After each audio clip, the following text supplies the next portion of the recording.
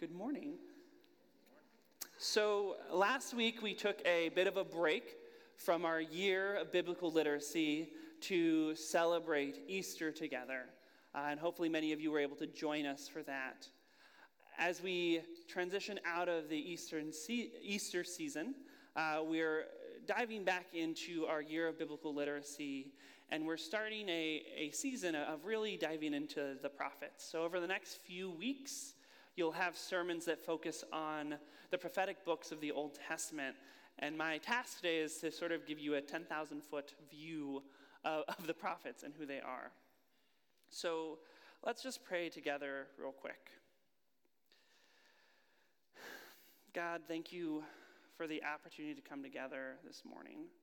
Thank you for the chance to be in a space where we can learn more about you and be in community. Lord, I pray that this morning, as the sermon is given, that your voice be heard, Lord, that I get out of the way so that you can be present. Lord, as we come together, wherever we're at, I hope that this message, Lord, can speak to each person. In your loving name, amen. Hear me, you heavens. Listen, earth. For the Lord has spoken. I reared children and brought them up, but they have rebelled against me. The ox knows its master, and the donkey its owner's manger. But Israel does not know. My people do not understand. As I mentioned before, I used to be a teacher. And in fact, sometimes I still teach standardized test prep. I talk a lot about your first couple sentences of an essay being meant to grab the attention of the reader. That if they don't like your first few sentences, they'll stop reading before they get to the good stuff. Hear me, you heavens. Listen, earth, for the Lord has spoken. I reared children and brought them up, but they have rebelled against me. The ox knows its master, the donkey its owner's manger, but Israel does not know. My people do not understand. As followers of Jesus, we often look to the prophets of the Old Testament as revered men and women of God. With equal commitment, we avoid reading any of their writings. Perhaps it is because, like in Isaiah, the first couple lines seem to always be about doom and gloom, and we're just not interested. Perhaps it is because prophetic writings in the Old Testament are written poetically, making it difficult for even the most astute Hebrew scholar to fully understand what is being said. And perhaps it's because we feel that the prophets are outdated, that messages in the prophets are for a different time and a different nation, or that we don't have the context to understand prophetic writings. In fact, when exploring prophetic writings, there was near universal agreement on one fact, and that was that they're difficult to engage with. Yet in this sermon, I want to begin to unpack the question, what manner of person is the prophet? I want to talk about three things. Who is the prophet? What is the role of the prophet? And why should we care today? I want to begin by diving into just a little bit of background. First, the Hebrew word used for prophet is navi, which means either one who calls out or one who is called. Both definitions seem pretty fitting for the role of a prophet. Prophetic writings cover numerous important eras of Jewish history, including the unified kingdom under Davidic rule and his followers, the dual kingdom when Israel split into Judah and Israel, the single kingdom, exile, and post-exile. You'll see a little bit of a graph. Don't worry about it. It's just for those of you who like pictures, right? That's what it's for. And if you don't want to listen to me, you can just start reading up there, and you're like, great, this is far more interesting. So prophetic writings capture an engagement with the nation of Israel, and particularly with its political structure that spans centuries. So who is the prophet? I also have included comics to lighten it a little bit, right? Prophets are not generally seen as happy books. And so for some relief, there'll be some comics throughout the time. But yeah, there is this question, who is the prophet? Or more aptly, what makes a prophet a prophet? Prophets were individuals who were envoys of God. They would speak as an envoy, as a king's envoy would speak. So just like messengers in the ancient times, when you couldn't tweet out your every feeling, a king would send a person who would pronounce, "Thus says the king." Likewise, prophets would begin their declarations, "Thus says Yahweh." This is important. Just as the envoy of the king was literally the voice of the king, speaking as the king as though he was there, prophets speak for God. They're not merely making statements, but they're instead standing in place as a proclamation of his divine will and his divine word. It is literally God speaking to his people. I want to dissuade a few, fallacies that we sometimes think about when we hear the word prophet. And the first is that we often think of prophets as radicals, right? Prophets are outsiders, yelling at everyone, telling them to change their way, not very liked. They're demanding justice, right? They're screaming out to people and challenging the people in power. But in fact, biblical prophets are quite conservative. Their entire purpose is to urge God's people to stay true to their roots, true to God's calling for them. We also often associate prophecy with future telling. However, predicting the future was not the primary component of the prophetic task in the Israelite world. In fact, the basic function was to analyze political policies and social conditions in light of God's demand for justice, for loyalty, and for faith in him. The prophet is fundamentally concerned that these moral and religious principles govern the corporate and personal lives of God's people. Another falsity in how we think about the prophet is that we assume that the prophets were special people chosen from the elite for an honorific job. However, many prophets were not afraid to express deep disdain at their calling. In fact, Jeremiah wrote, "Cursed be the day on which I was born, because he did not kill me in the womb, so my mother would have been my grave.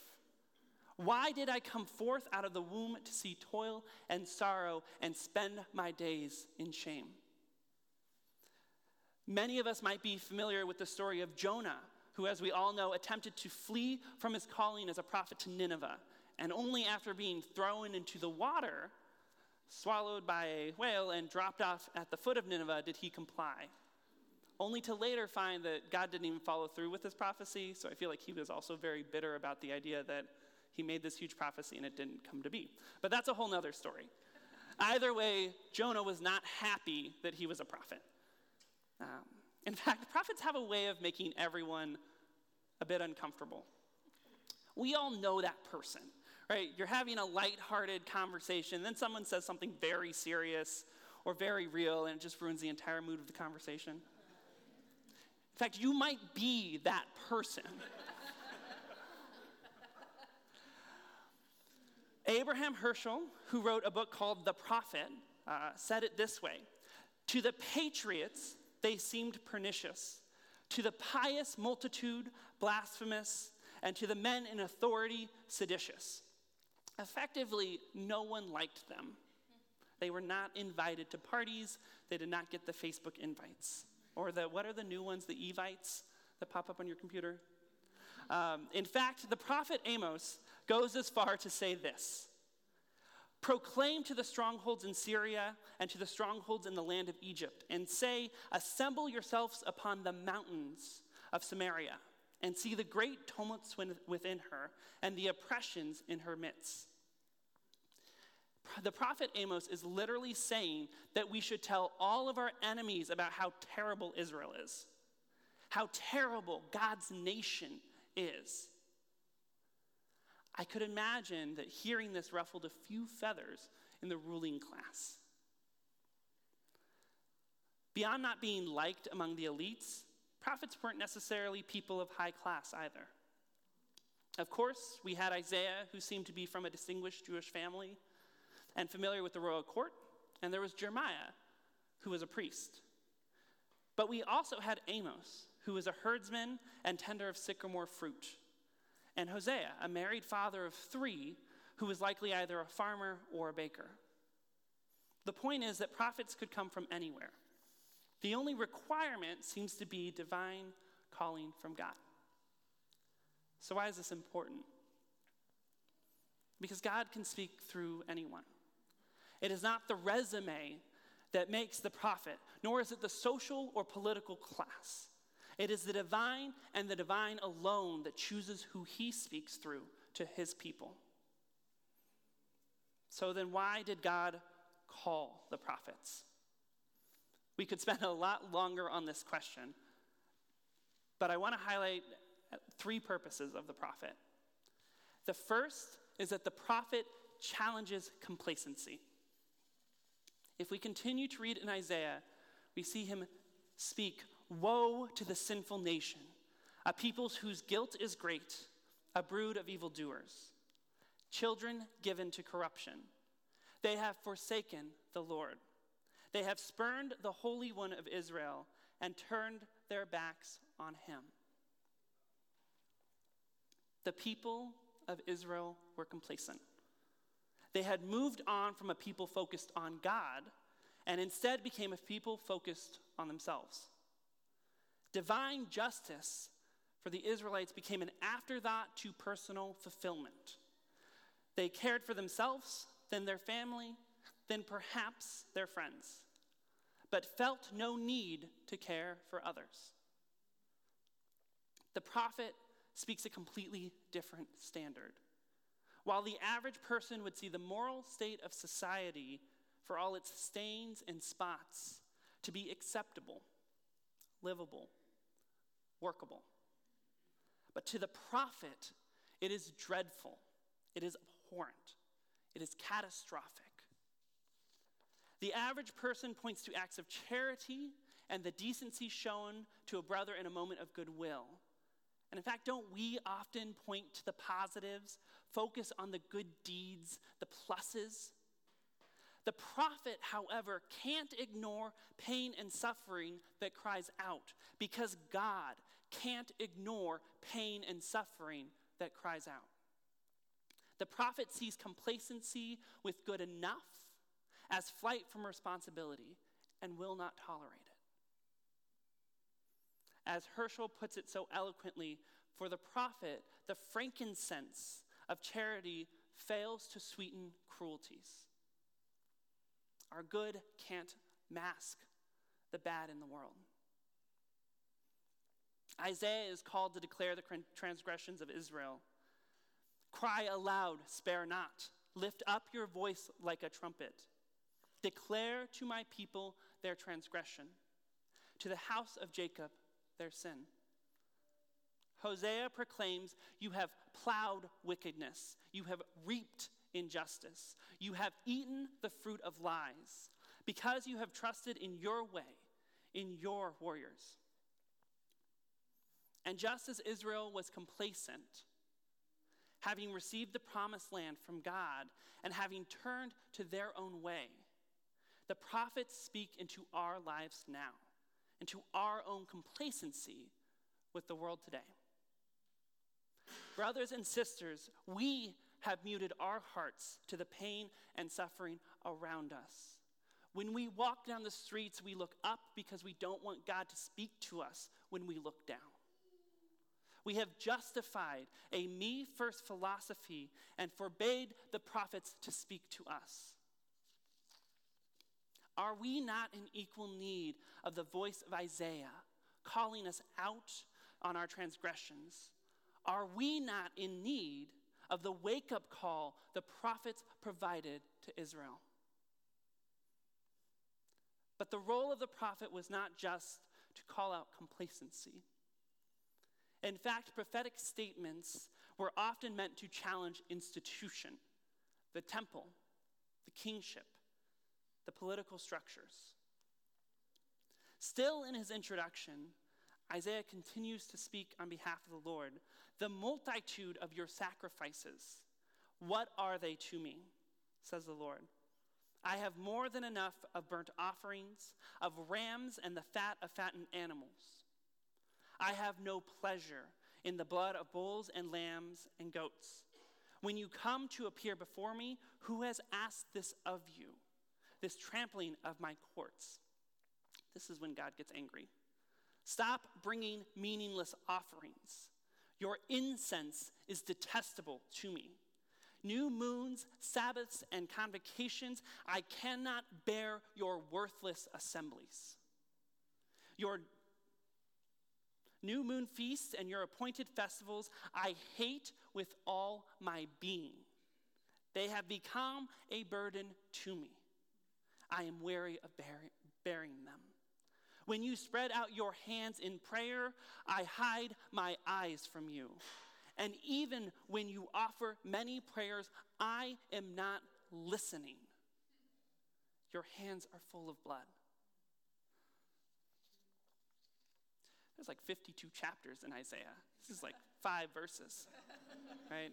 I understand why people say, oh, we're going to skip to the happy part, right? This is God's voice speaking to his people. Right? The translation is something like, your religion sucks and your traditions are void of meaning to me. Isaiah was just more poetic about it. Isaiah is not the only one that shares this message to Israel. Jeremiah speaks similarly, stating in chapter 6, verse 20, that the burnt offerings are not acceptable and the sacrifices are not pleasing to the Lord. Now this had to be hard for the people to hear. This had to upset people in power, particularly the people in religious power. I can imagine the pious responding, but Lord, we're doing what you commanded. We are sacrificing as you commanded. We're giving to the temple as you commanded. We're gathering as you commanded. I could see the institution saying, but Lord, we're acting on your behalf.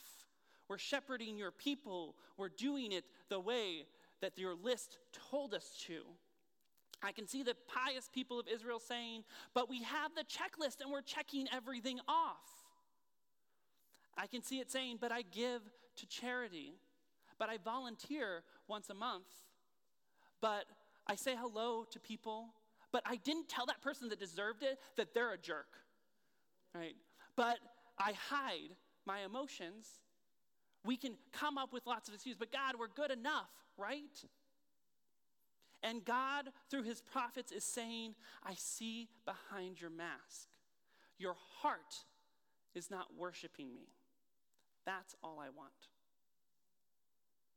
The prophet also understands that religion distorts what the Lord demanded of man, that priests commit perjury and bear false witness, that kings and religious leaders condone violence and tolerate hatred.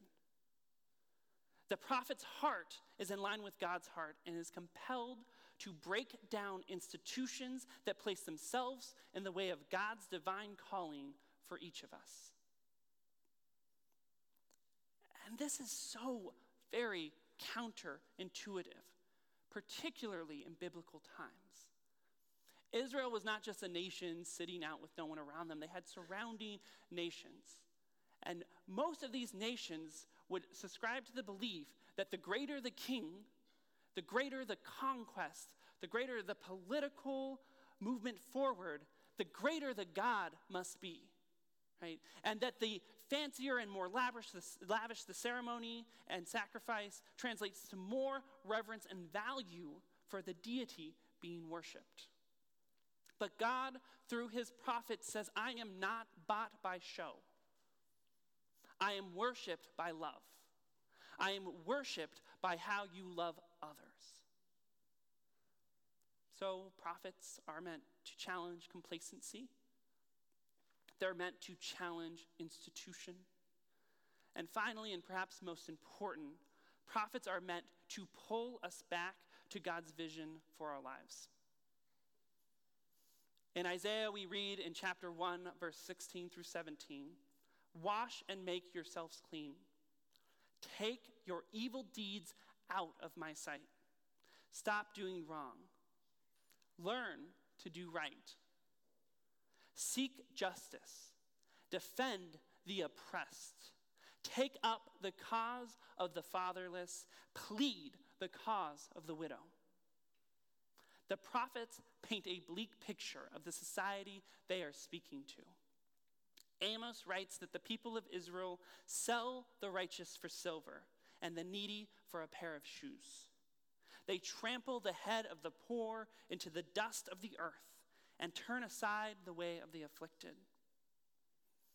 Amos here is likely speaking of a practice similar to indentured servitude or a debtor's prison.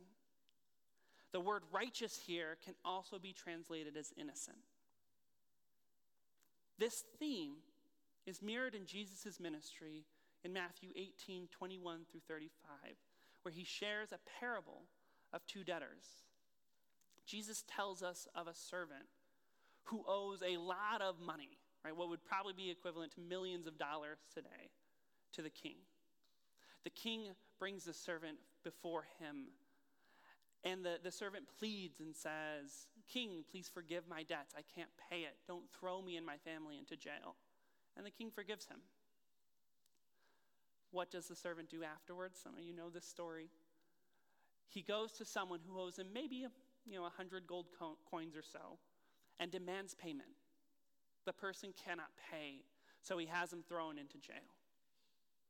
Now, clearly the king was upset by this. The king said, "I had forgiven you of so much. How could you not forgive of so little?" But what's interesting and what's important here for us to understand is that the servant had every legal right to do what they did. This person owed them money. It was legal to enforce that debt through some sort of servitude or debtor's jail. And the king also had every legal right to do what he did. But here again, it's not that the Israelites are acting against the law of man by trying to collect their debt, but Amos as a prophet is calling the people of Israel back to the heart of God. Herschel puts it this way. This is one of my favorite quotes from him. "There is a living God who cares. Justice is more than an idea or a norm. Justice is a divine concern. What obtains between God and his people is not only a covenant of mutual obligation, but also a relationship of mutual concern. The message of God is not an impersonal accusation, but the utterance of a Redeemer who is pained by the misdeeds of his people." Prophets are called to be assayers, messengers, witnesses, watchmen, servants. Prophetic utterances express divine fellowship with the feelings of God, a sympathy with the divine pathos, and a communion with the divine consciousness. Over the next few weeks, we as a church will be exploring prophetic voices from the Old Testament. While the prophets recorded in the Old Testament are speaking to a specific population in a specific historical context, prophetic words still matter today. The same challenges that plagued the nation of Israel, complacency, structural oppression, and legalism, and idolatry, these challenge us today. And the same God of Israel is calling each of us back to him. The prophetic voices of Israel are meant to be uncomfortable. They are meant to be wrestled with. It is through that wrestling that these prophetic voices pull us back to God's heart for others, God's divine concern for justice. As Herschel notes, the prophet's words are outbursts of violent emotion. His rebuke is harsh and relentless. But if such deep sensitivity to evil is to be called hysterical, what name should be given to the abysmal indifference to evil which the prophet bewails? Let us pray.